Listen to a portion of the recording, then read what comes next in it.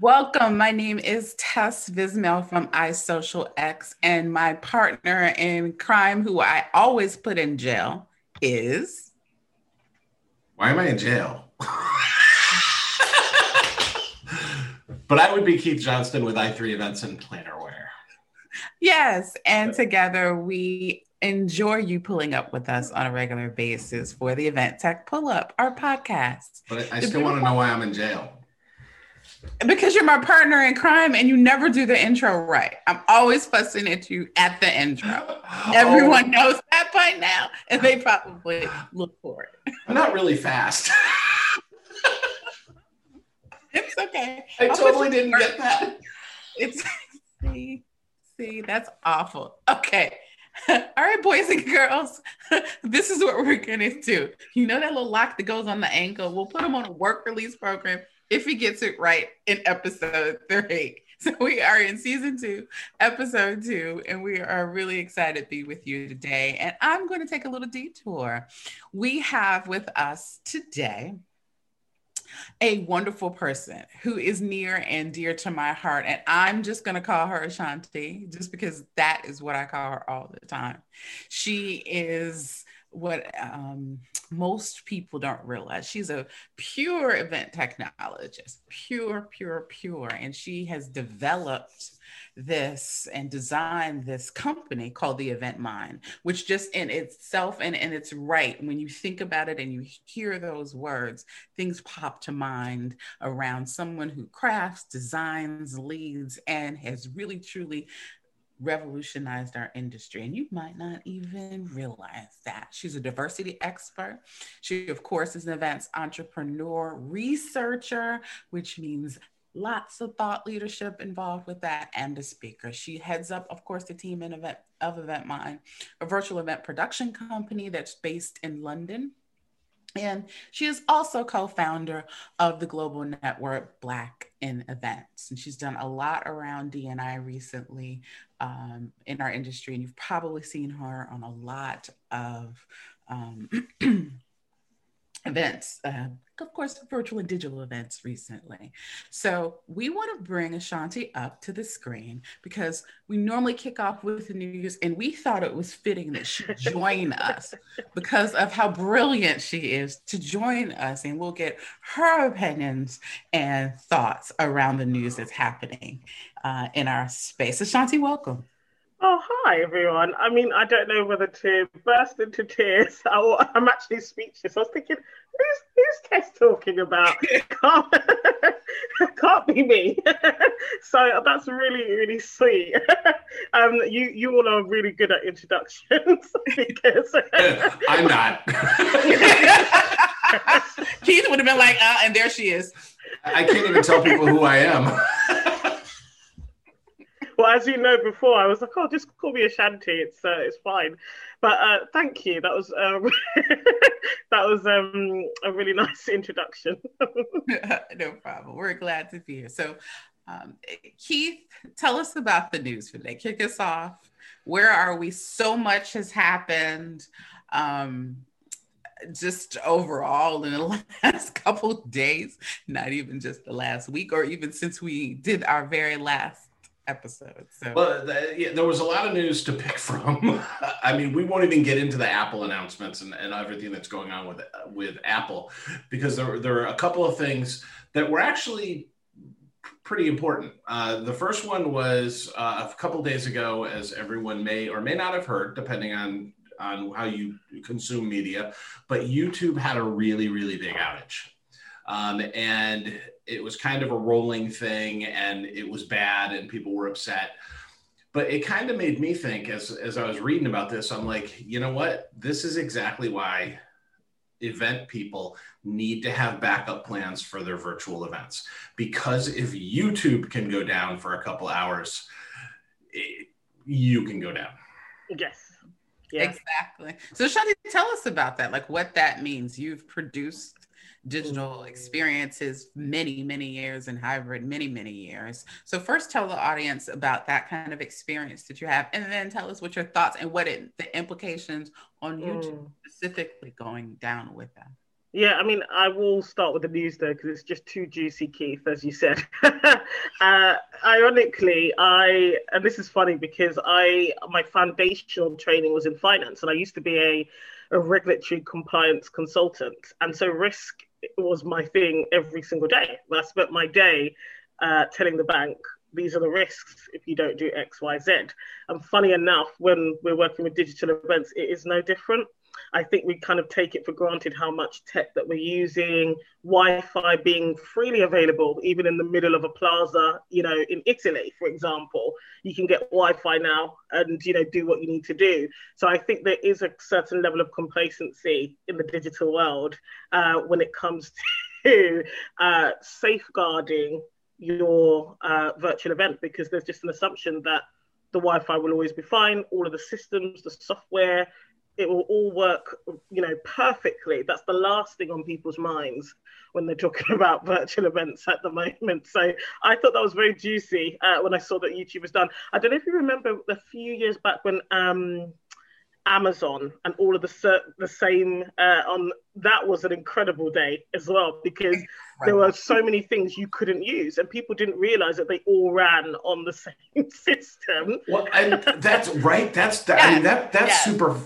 Like most people don't realize. I was talking to a digital security person a couple of years ago, and we were laughing about who's the most dangerous company or who's in the world.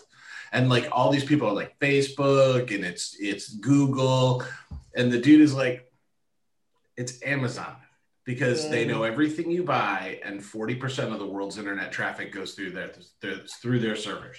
Yes, and people don't understand how much technology is built on AWS. That is the point. So it's not so much it's stuff you can see, but it's the ones that you cannot see. Yes.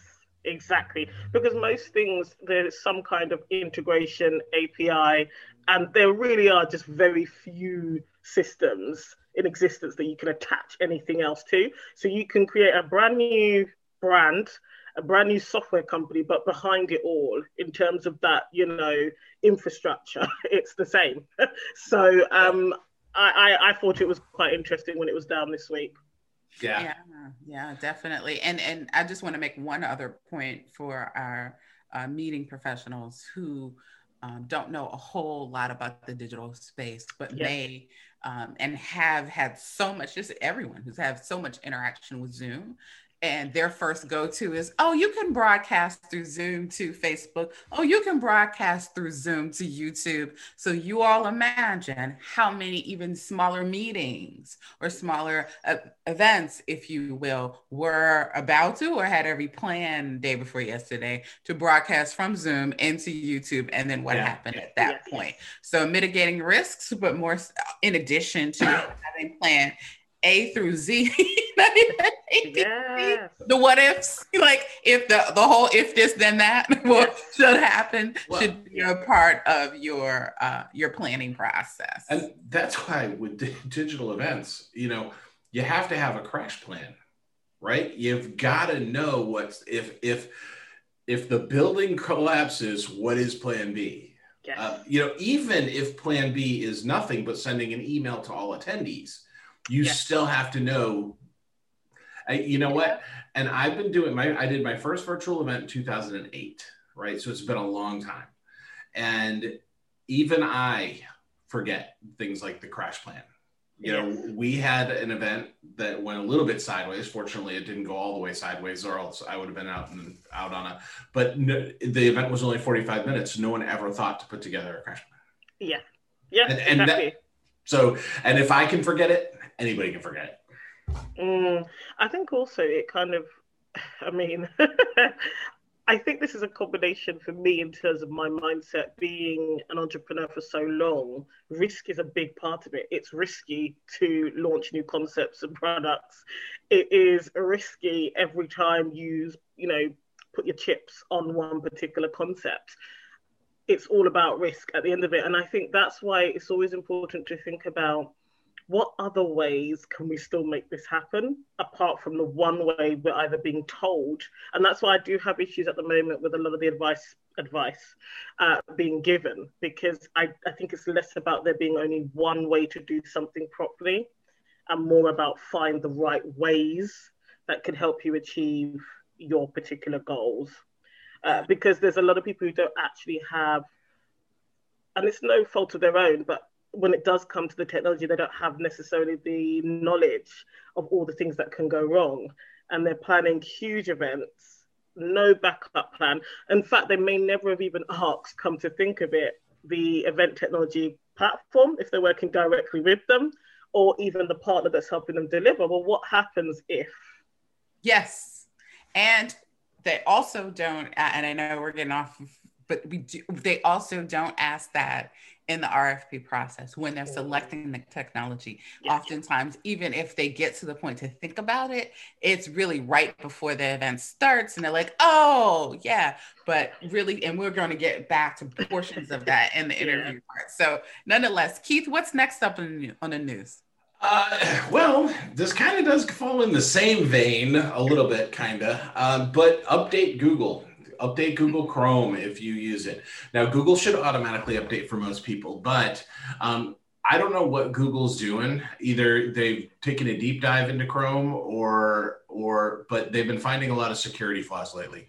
And they found 3 last week, and then outside firms found another 2.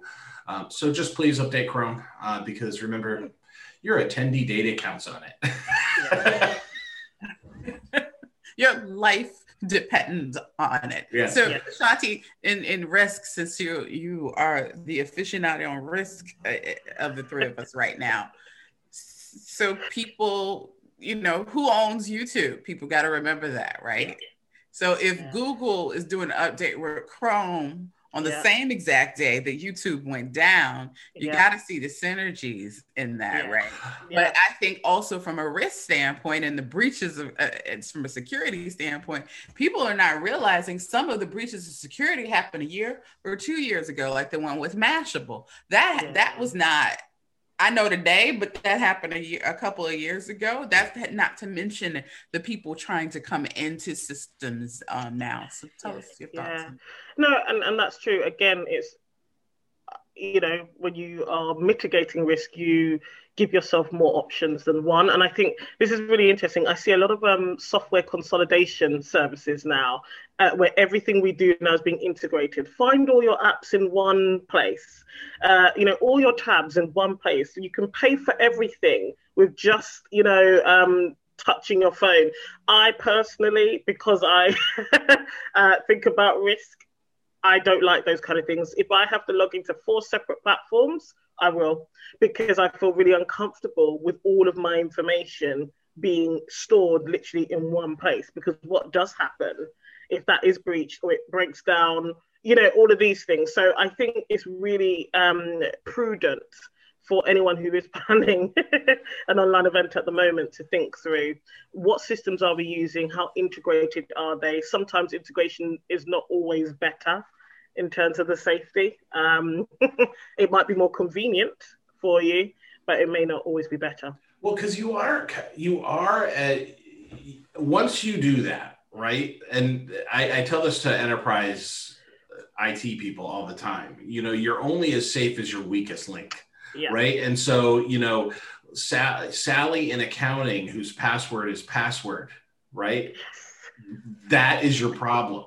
Wait a minute. Sally in accounting, who came to a tech bar with us and we asked her about changing, we had to get on the mobile app and she's got to figure out what her password is for her iPhone, her Apple ID password. Yeah. And then all passwords fell on the floor. Sally, on that piece of paper, Sally. Yeah, that one. But the same holds true with your technology partners, right? And so that's a really, really good point, right? Once you start taking and I always look at it from attendee data, right? Because I don't want to ever lose any. Once you start connecting those widgets together and putting them all together, it's the weakest link over here because once somebody's in, they're coming right through. Yeah, absolutely. And when we sign up to events now and even apps, it will say, do you want to do a social login? And I really prefer to log in via email. I'll create an account with my email. I will not allow, especially not LinkedIn, because actually I'm allowing you into my profile, all of my connections, my network, the content that I share. I don't think so. So I am that person who will click on sign up with email. Thank you.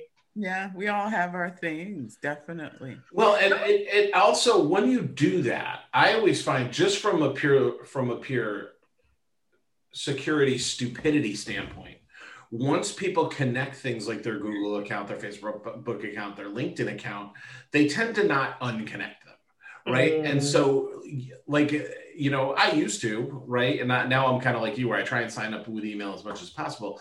But there was something that's been connected to my account for like 3 years, just because I wasn't thinking about it.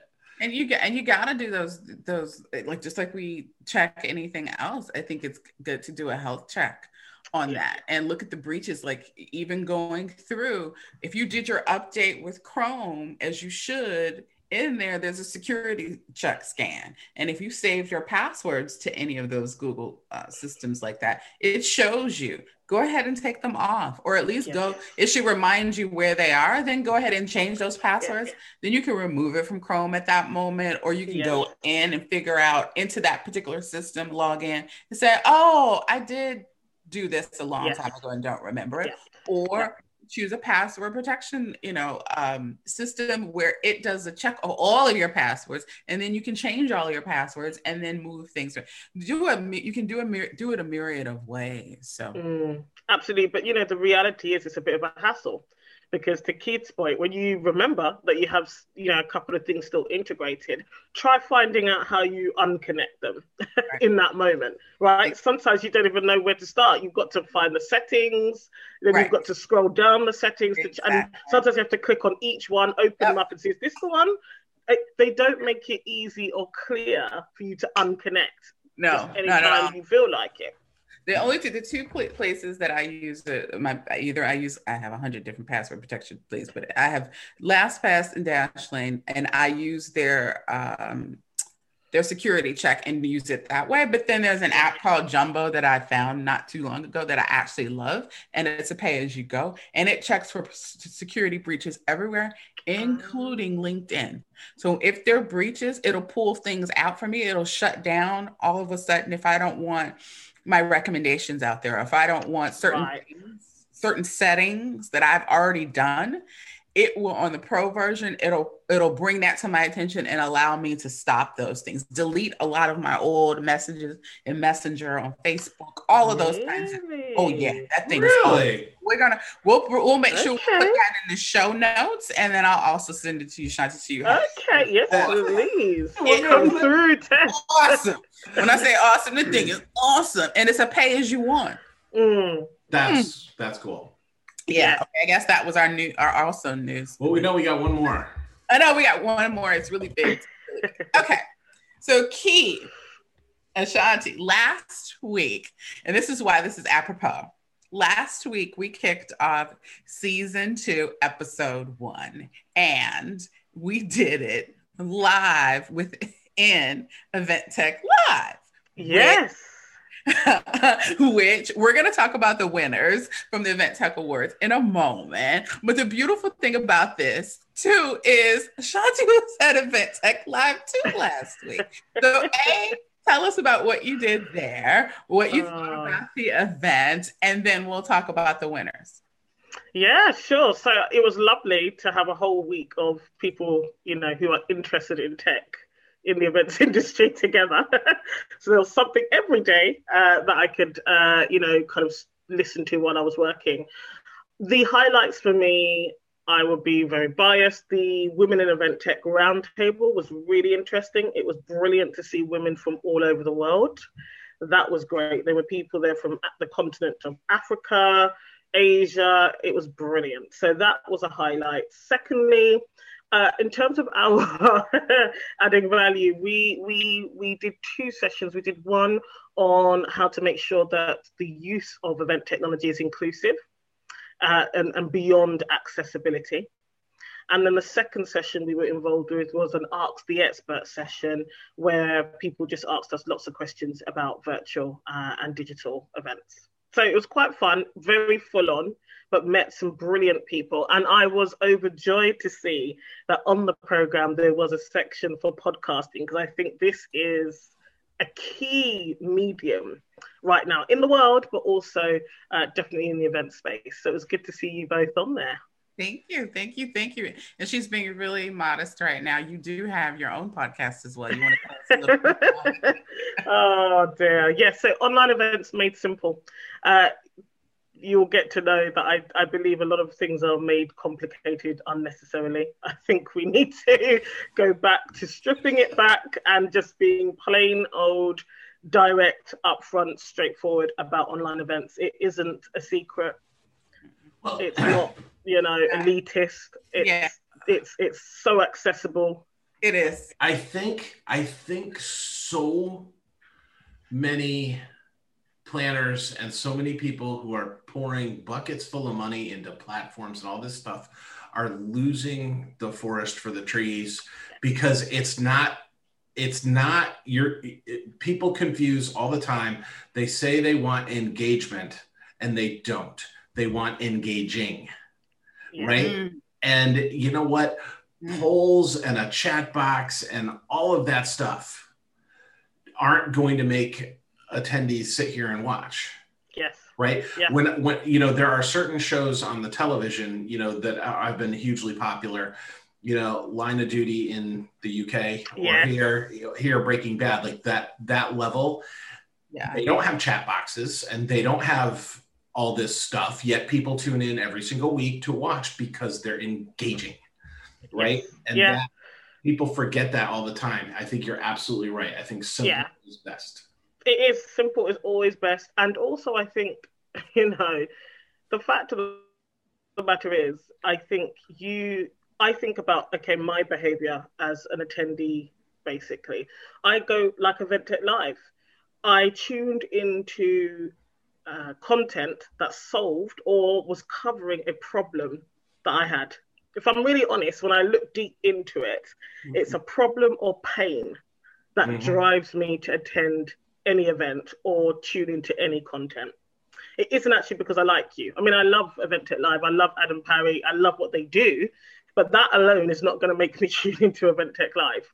It's usually a problem or a pain that I may be experiencing that drives me towards that content which says it's going to address that problem or pain. And I think especially for a lot of people who are actually planning business events, this is going to be important. You should know or be getting to know the problem or pain of your ideal attendees, especially in the virtual space. If you are addressing that problem and or pain, they will attend. Yeah. So like I said, I totally agree. When we were on and we were speaking at the EventTech Day with Julius, I said, that my question with that Spitfire, I had one question to answer in 3 minutes. I think it was 3 or 5 minutes. And my one question is, what do people do about Zoom burnout? And literally, I said, you need to ask them what they want. Have you asked them what they want and how they want it? If you haven't started there, then you failed miserably. Yeah, absolutely. And I also think, I'm really an outsider to this industry.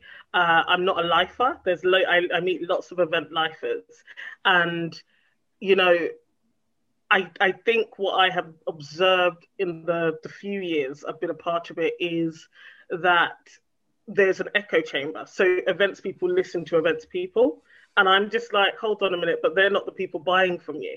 And so, you should be polling, as it were, asking questions of your actual buyers, your clients, your customers. So, I remember, it's changed now, but at the beginning of COVID, even in the early days, this obsession with live events coming back, and just doing nothing. Yes. And saying that, people love meeting in person. Well, of course we do. But the problem is that now that nearly a year has passed, your clients have also moved on. So you can't go back next year and say to them, right, we're going to do a live event the way we were doing it back in 2019. Because they don't want that either anymore. They are seeing the potential. Totally. We have Tess knows. We actually had the opportunity to work together on an event a couple of weeks ago, and it was an international conference that was literally going 24 hours a day for 5 days.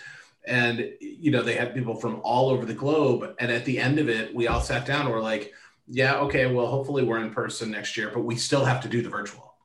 Yeah. Because they were like, there were people that attended that had never attended before. And, Exactly. and Keith, I was thankful enough to be a part of the Thought Leadership Summit with WEC last week. And after going through that face to face, now I'm saying to myself, I said it before, but experiencing it, there are going to be so many people who would have come face to face in real life who will say, yep, no, that's too much of a hassle. I'm not putting all that PPE on to be hot and sweaty to go into a room with people that are I don't. Yeah, that's just too much. That's too extra bag.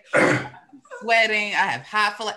I'm just not going to do it. And that might be a customer that you haven't designed your digital content around and not thought about that whole market share who just chooses not to go, not just because of money, not just because they may be mobility challenged, just because they said, no, I prefer just, I saw a picture of this ballroom and it wasn't from WEC, it was from Southern, and it was like all these tables were like 20 feet apart with like 4 people at a table and this giant ballroom. And the person posted the picture and it's like, it's great to be back to live events. And I'm looking at it going, who would want to be there?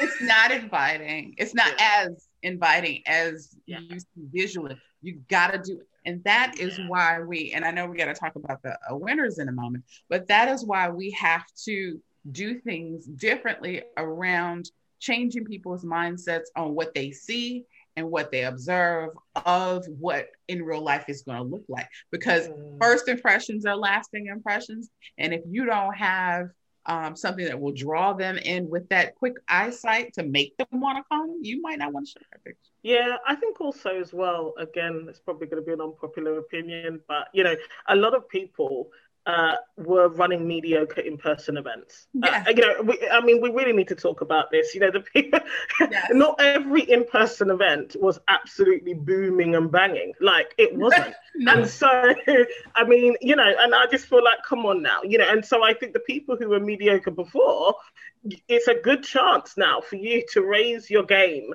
on the quality of content, on how well, again, you're solving a pain or problem for your target audience. And, because the same content, we were all having these same conversations about engagement, ROI on in-person events as we are on virtual. So when people are comparing the two, it's like, well, no, it's the same challenges, just 2 different mediums. You still need to up your game. That's and you're going to have to up your game even more from digital too. Exactly. Because with digital, you can prove it faster because the numbers are there quicker.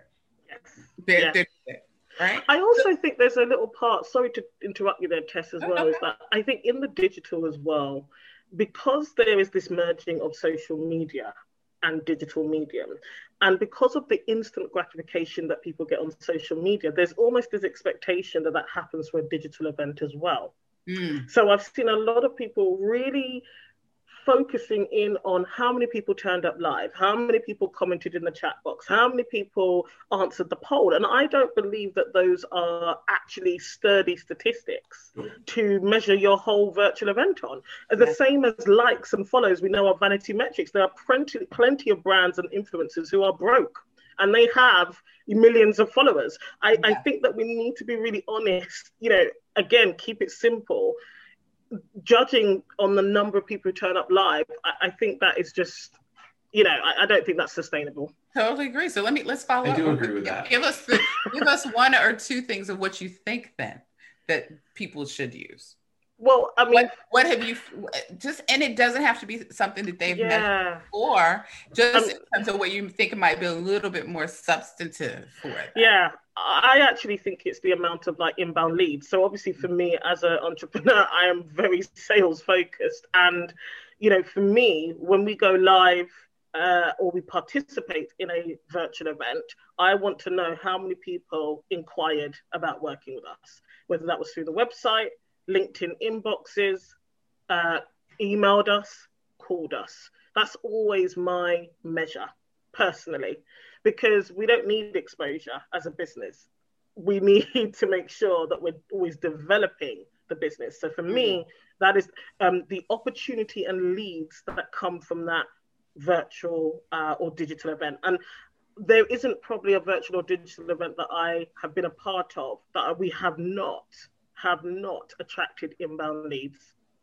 And that's our measure. So we engineer our content or our presence at that event to make sure we at least generate some inbound opportunities for ourselves.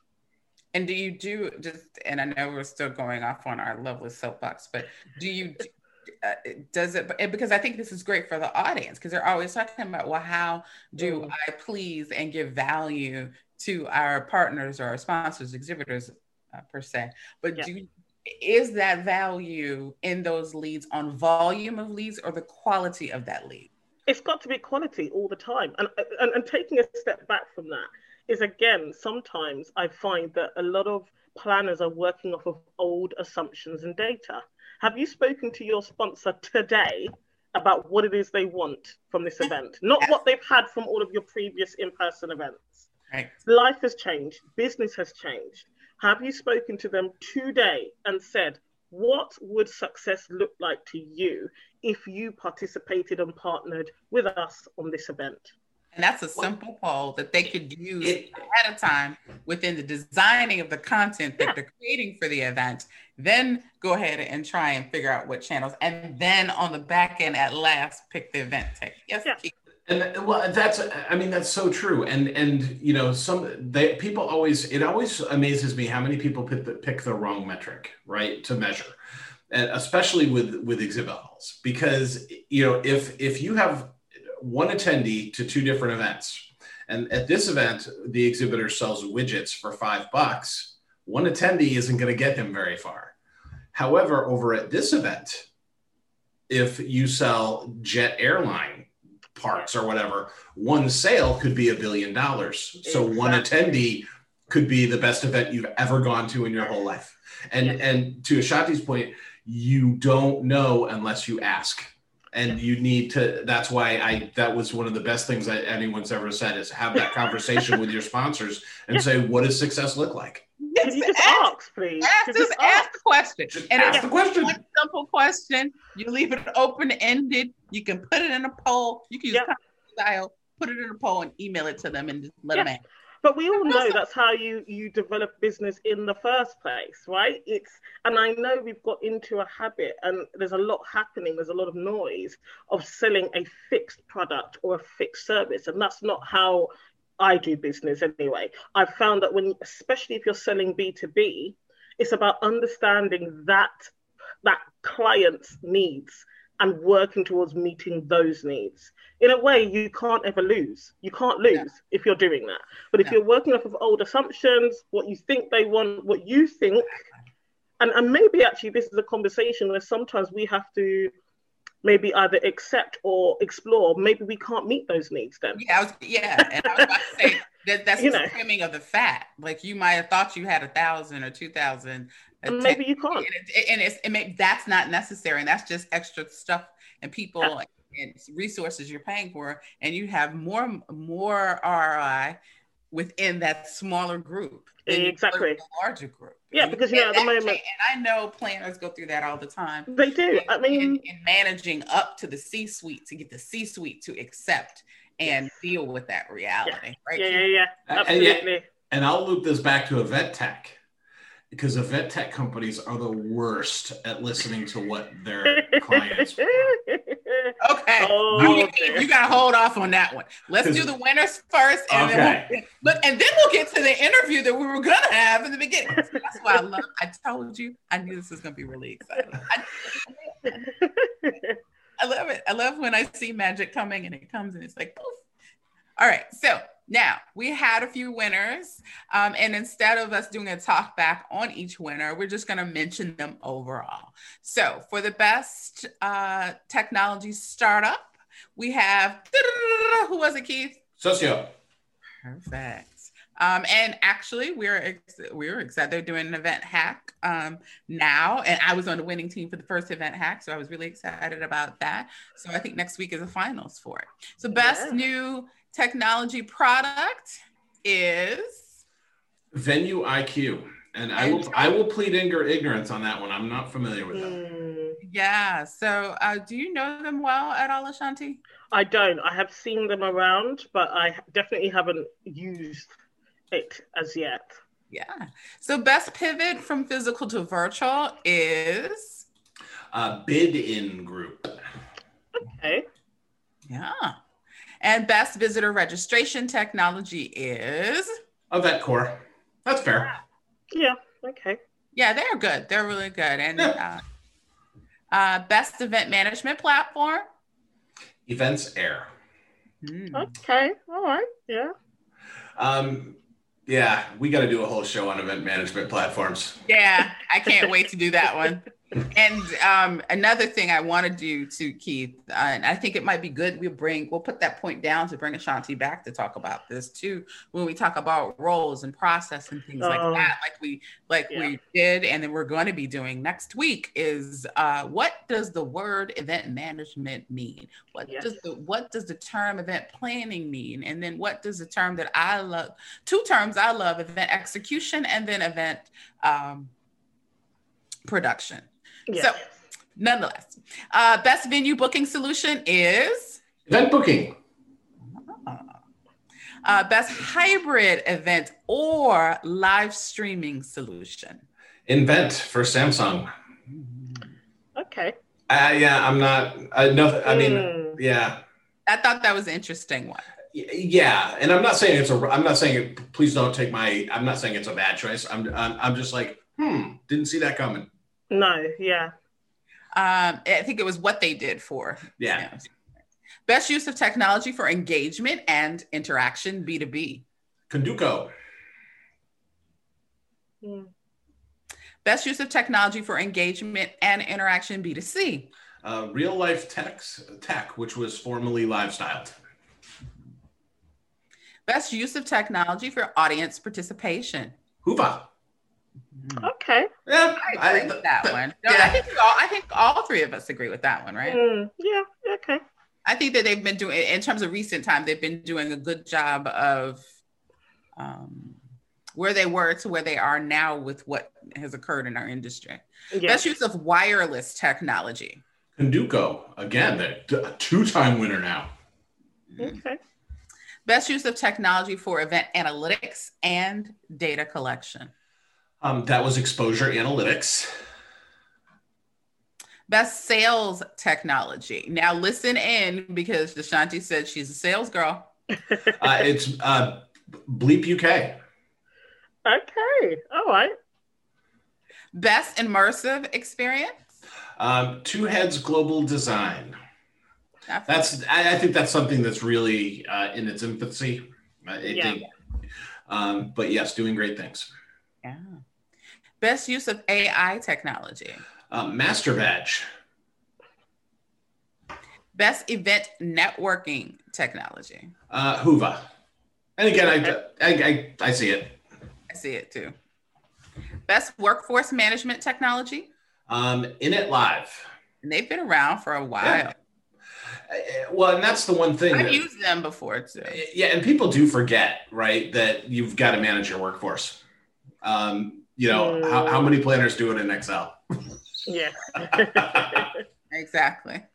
Best use of technology at brand event. Invent for Samsung again. Best festival technology. Festivals, totally not my wheelhouse, but it's OnePlan. Yeah. Okay. Best conference technology. This is good. This is an interesting one right here. Bizzabo. Yeah. Okay. Conference technology. Because I thought it was interesting when Adam and them broke out the categories a little differently than they had before. Yeah. Best exhibition technology. Don't say it yet. We want Ashanti's reaction to this one because she is trade show and exhibit queen and goddess. So, best exhibition technology. Conduco. Okay. I think it's a very difficult category in general, if I'm honest. I don't think most event tech platforms are natively, organically suited to trade shows and exhibitions. I think there's often quite a bit of modification to be done on the platform. And in addition to that, a lot of kind of onboarding and persuading clients to see the vision when you suggest said platform because of what they're expecting. And I think also there is also the challenge of a lot of the 3D presenting platforms that traditionally, I think, say they do trade shows. So you find a lot of clients will look at those like a V-Fairs and say, oh, that's what I was expecting, or I think that's what virtual of trade show looks like, which I don't believe it has to be like that. So I think it's not platform's fault yet, but I think a platform needs to just do trade shows. That would be quite helpful because, yeah.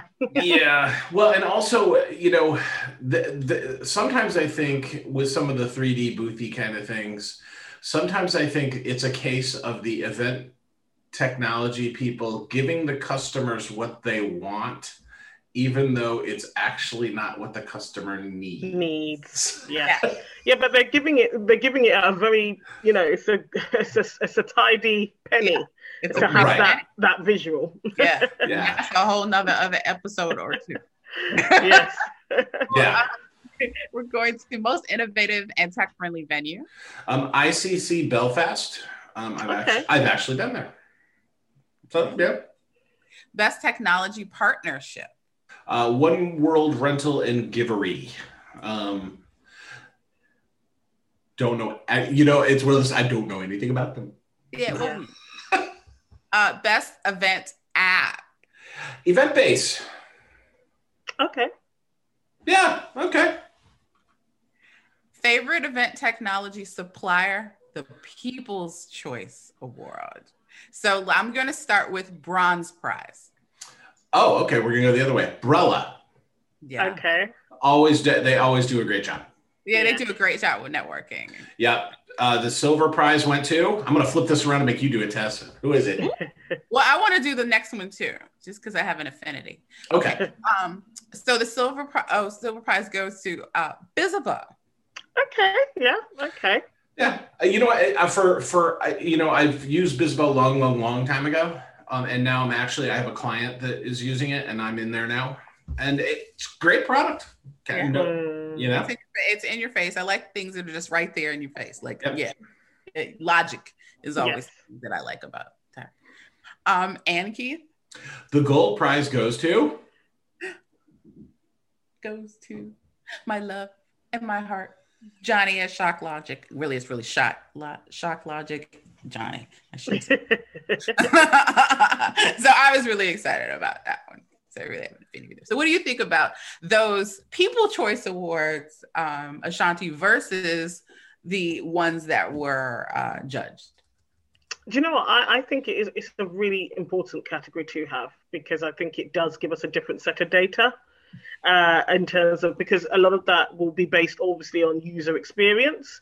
I think it will also be based on companies that maybe have great marketing or visibility and presence. Mm-hmm. And then also you've got the perception as well of,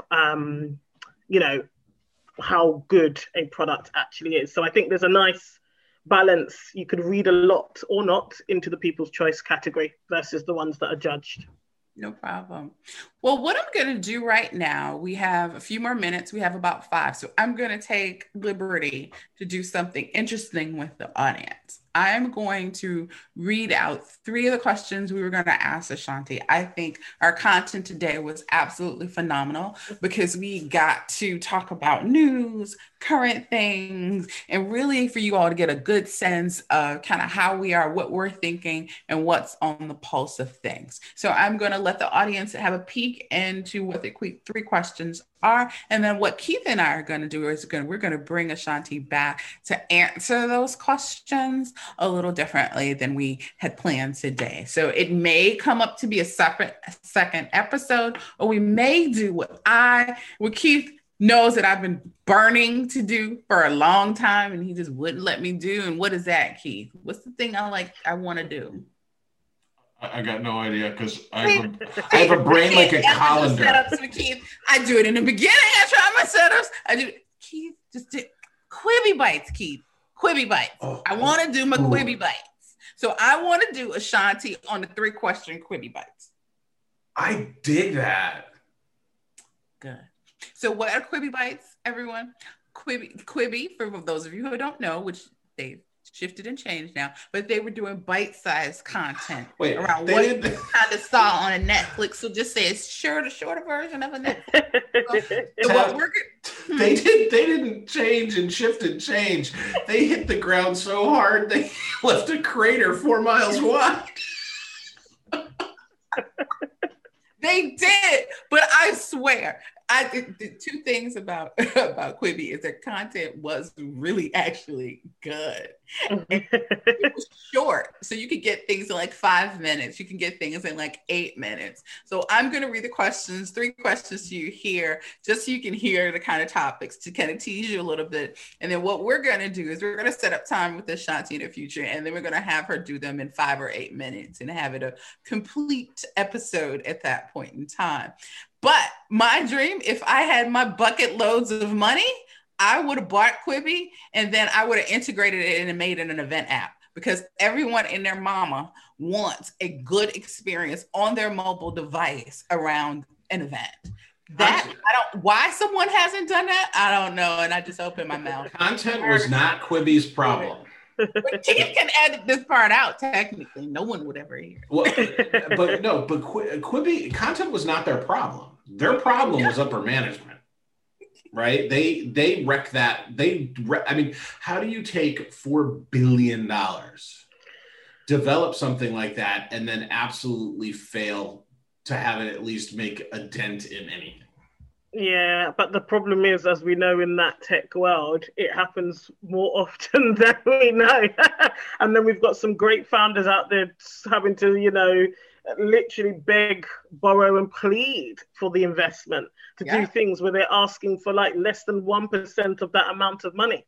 I mean, the amount of times I see these stories of, certain kind of founded groups being manufactured, like X Factor, Pop Idol. That's what we see in the tech world when it comes to development, right? It's highly manufactured. Yes. There's a Simon Cowell of tech investment funds. Yes. And the rest of us are out here screaming to get less than 1% of that investment. And we would do a better. See, that is exactly why we didn't put the big H one and that piece on here, because we knew that would take on a whole nother episode. Sorry. And I forgot what show where they said this, but where they were like, if you're going to come for the king, you best not miss, right? If you're going to debut something like a Quibi, you're coming for YouTube, right? You're coming for TikTok. It's gotta nail it. It's like when they came out with, what was the music streaming service? Was it Tidal? And they were coming, and yes, was the experience better than Spotify? Sure. Did they have the same music? Sure. But Spotify was already entrenched. Unless you've got something that is going to make the entire world shift, or at least a big portion of it, don't launch. Yeah. And you heard it from Keith live. So what we're gonna do? I'm just a dude sitting in front of a whiteboard. No one's listening to me. So, Ashanti, do you have any closing words for our audience today before I read the questions that they're going to hear the answers to in the future? Keep online events simple, please. Keep online. Yes, I totally agree. So what we're going to be asking Ashanti in the future is, what challenges are organizers experiencing when selling event tech? Again, organizers experiencing when selling event tech. Another one will be, what can event tech companies do to make the purchase process easier for customers? Again, what can the event tech company do? Reverse. Well, event tech companies, you should tune into that. Just saying. You need love and education too. Okay. What trends can you see emerging in the event tech landscape? Those are 3 powerful questions that we're going to spit fire to her. And if she goes over the 8 minutes, it's not a problem, because these are important topics. So thank you all for being with us today. Ashanti, anything else for the audience before? No, thank you for having me. Oh.